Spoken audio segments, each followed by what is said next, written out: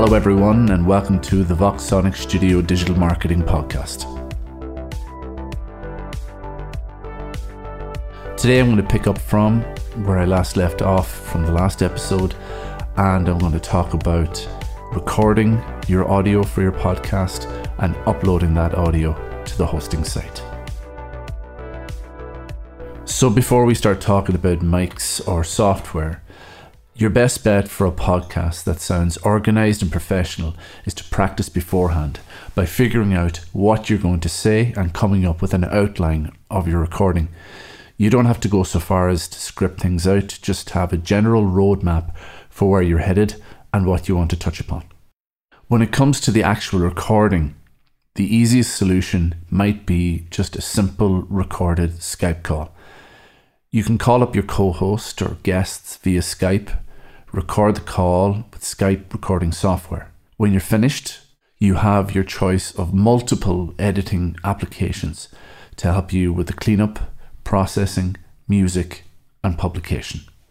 So depending upon what type of computer you have, for Mac users, you can use Call Recorder for Skype. I'll link it in my show notes. And to edit, use GarageBand, free. For Windows users, you can use Pamela and edit with Audacity. Again, links in the show notes. Now, if you have co-hosts, you might consider each of you recording your end of the conversation, your audio separately, and stitching the separate audio files together in post-production. This makes for far cleaner audio because each of you have a separate track for your own voice. After you've finished recording, editing, and producing your podcast, you can upload it to hosting sites like Libsyn, SoundCloud, Anchor, and Transistor. They'll generate your RSS feed for you, so you can submit it to Apple Podcast, Spotify, and other players. What's an RSS feed? Well, Apple Podcasts and Spotify actually don't hold any of the audio on their sites. All they are shop windows for your products. So you need somewhere to hold your audio, and the aforementioned sites like Libsyn, like SoundCloud, like Anchor, and Transistor are where your audio is being held, just like Dropbox. The RSS feed is the link in between the hosting site and Apple Podcasts and Spotify. If you log onto my website, www.voxonicstudio.ie, you can download a free PDF guide that will take you through all these steps to get your podcast published. So step 1 in creating an RSS feed for your podcast is you upload your files to Libsyn, Anchor, or Transistor, and the feed creation is done automatically for you. Step 2, log in to Apple Podcasts Connect. Using your Apple ID, log in at podcastsconnect.apple.com. Step 3, enter your feed URL and then click Validate. Apple will pull your podcast's feed details. This will include artwork, title, descriptions, etc. And then click Submit. Apple will give you a confirmation message letting you know that there may be a review process for your podcast. So this typically takes about 24 to 48 hours, but sometimes it can take up to 5 days. You'll then receive an email letting you know if you've been approved. 3 to 5 days after that, people can begin searching and finding your podcast in the Apple Podcasts app. For promotion and sharing of your podcast, a lot will depend on the site where you upload. Places like SoundCloud, for instance, offer a fairly robust set of sharing options built in. You can share directly to Twitter, Facebook, and more, and you can embed the audio directly into your blog posts. In my opinion, embedding audio is perhaps the best way to sync your podcast with your blog content. Many top blogs use their podcast as an additional blog post, adding the audio directly into the body of the post and providing either a full transcript of the podcast or a list of topics and resources covered in the podcast. Complete transcripts are so helpful for SEO and accessibility. It cannot be understated. If you're going to have a podcast, you must transcribe it. Otherwise, Google has a much harder time trying to find your podcast. Audio is still nowhere near as easy to find as written text. As a business owner or service provider, if you understand the value of creating content, like blogging, for your business and brand, then you understand the value of podcasting. Creating a podcast allows you to reach a brand new audience, people who might otherwise never find or consume your long format content because they just prefer the audio format. You don't need to be an established content creator or have a blog to become a successful podcaster. A podcast is an excellent way to build an audience from scratch and position yourself as an authority in your industry. Podcasts also provide the potential to drive traffic back to your website or store.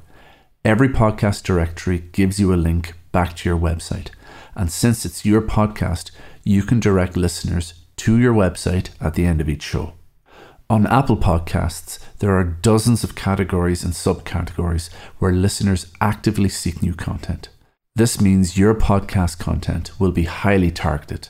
People who are interested in your topic can seek you out.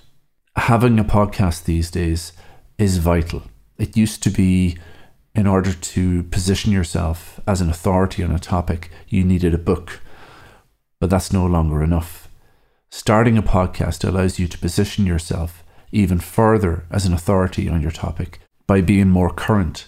As you publish your podcasts every week, you're staying up to date with current topics and trends. It helps build your audience, and it also makes it easier to sell your product or service since you're the credible source. Being seen as an authority can really help influence potential customers to purchase your products. So let's talk about cover art. Your podcast cover art needs to be beautiful. Don't neglect this aspect of your podcast, as Apple Podcasts in particular seems to only feature podcasts with professional looking artwork. You may need to invest a little money in hiring a professional to design your cover art. Whether you're doing it yourself or hiring a pro, use words and images that are large enough to be clearly legible at almost any size. Take a look at artwork that catches your eye on Apple Podcasts and model your cover art after it. If you don't have some artwork, I'd recommend trying Fiverr or hiring a graphic artist from Upwork to create something beautiful for your podcast. Your cover art should be a minimum of 1400 by 1400 and a maximum of 2048 by 2048. Now, there are dozens of categories and subcategories on Apple Podcasts, everything from arts and politics to comedy and religion. Choose the category that suits your theme. It doesn't need to be the exact topic. Again, if you're struggling to decide on a category, look at other podcasters on Apple Podcasts that are similar to yours and note which category and subcategory they use. As mentioned in the previous episode, the podcast description or summary is the most important part of the promotion of your podcast. You don't want to skip on the description of your podcast. You'll want to include as many relevant keywords as possible. This is going to help with search engine optimization, SEO, of your podcast listing. Apple Podcasts is a search engine, so many people who find your podcast will find it through a simple search. So when it comes to recording audio, can you record your podcast with an iPhone? The short answer is yes. Since iPhones have microphones, they have everything you need to record the audio. However, the audio will not be as clear or as professional sounding as you'd like. That being said, there are several apps out there that you can download to turn your iPhone into a podcast audio recorder. Podcast hosting services such as Podbean and SoundCloud also offer in-app podcast recording capabilities. Many of these apps are available for Android devices too. So Anchor, Spreaker, and iRig Recorder are all apps that you can use. I don't want to talk too long about recording audio onto your phone because it's going to sound pretty poor. If you're going to put the time and effort into recording a podcast, then you should do it right. Pretty much every desktop and laptop computer has at least one USB port, allowing you to connect a device like an external microphone. These devices are plug and play, which means no driver or installation are required. And the good news is you can get a USB microphone of decent quality for around €50. You may choose to invest in a more expensive XLR podcast microphone that plugs into a mixer, which will provide better sound quality for your podcast. But the audio quality you can achieve with a really good USB microphone is more than enough for most people.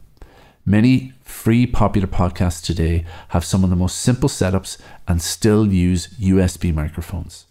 Your computer or laptop probably comes with a built-in microphone. Do not use. The audio quality will be abysmal, I can promise you that. These built-in microphones were not designed for podcasts. You really should get a decent external microphone if you're serious about starting a podcast. If you go to my show notes, I'll have 3 microphones for you at different price points for you to choose from. So now that you've got your microphone, it's time to talk about audio software. The recommendations I'm going to give you here will allow you to record the audio from your microphone and save it as an MP3 file. So the first one is Adobe Audition. If you want really powerful audio editing software with all the bells and whistles, Adobe has it with Audition. It might be more than what you'll need to edit a podcast, but if you're using a mixer and high-end equipment, it could be a good idea to look at Adobe Audition as well. My next 2 choices are actually free. The first one is called Audacity, and Audacity is a great alternative to paid premium audio editing software. It's easy to use, and there are lots of tutorials online to help you learn how to use them. My third option is GarageBand. GarageBand comes with all MacBooks and is good enough for most of your audio editing software needs. GarageBand allows you to record the audio from your podcast microphone and save it as an MP3. After that, what I like to use is a pop filter. Pop filters help keep the clicking noises your mouth makes when speaking close to the microphone from being recorded. A boom arm will also help keep your podcast microphone in front of you hands-free. This also allows you to easily adjust the height and distance from your mouth while you're recording. Lastly, you'll want some stereo headphones. Don't have to go to town on this. Just think about comfort for those long audio recording sessions. When it comes to how to record a podcast, all you need to do is plug in a USB microphone and open the audio recording software on your computer. Ensure your microphone is plugged in and turned on, and that your microphone is the default input device for your recording software. Simply click the record button in your software of choice and go for it. There's no need to stop or pause the recording, even if you are making mistakes along the way. You can always edit the recording later using the same software. Once you finish recording, you'll want to save your podcast. MP3s are the best format for your podcast files, since they compress well, which meaning that they have a low file size, and can be played on most devices. You'll want to save your MP3 as a fixed bitrate and not a variable bitrate. Most recording software will ask you for this information upon saving.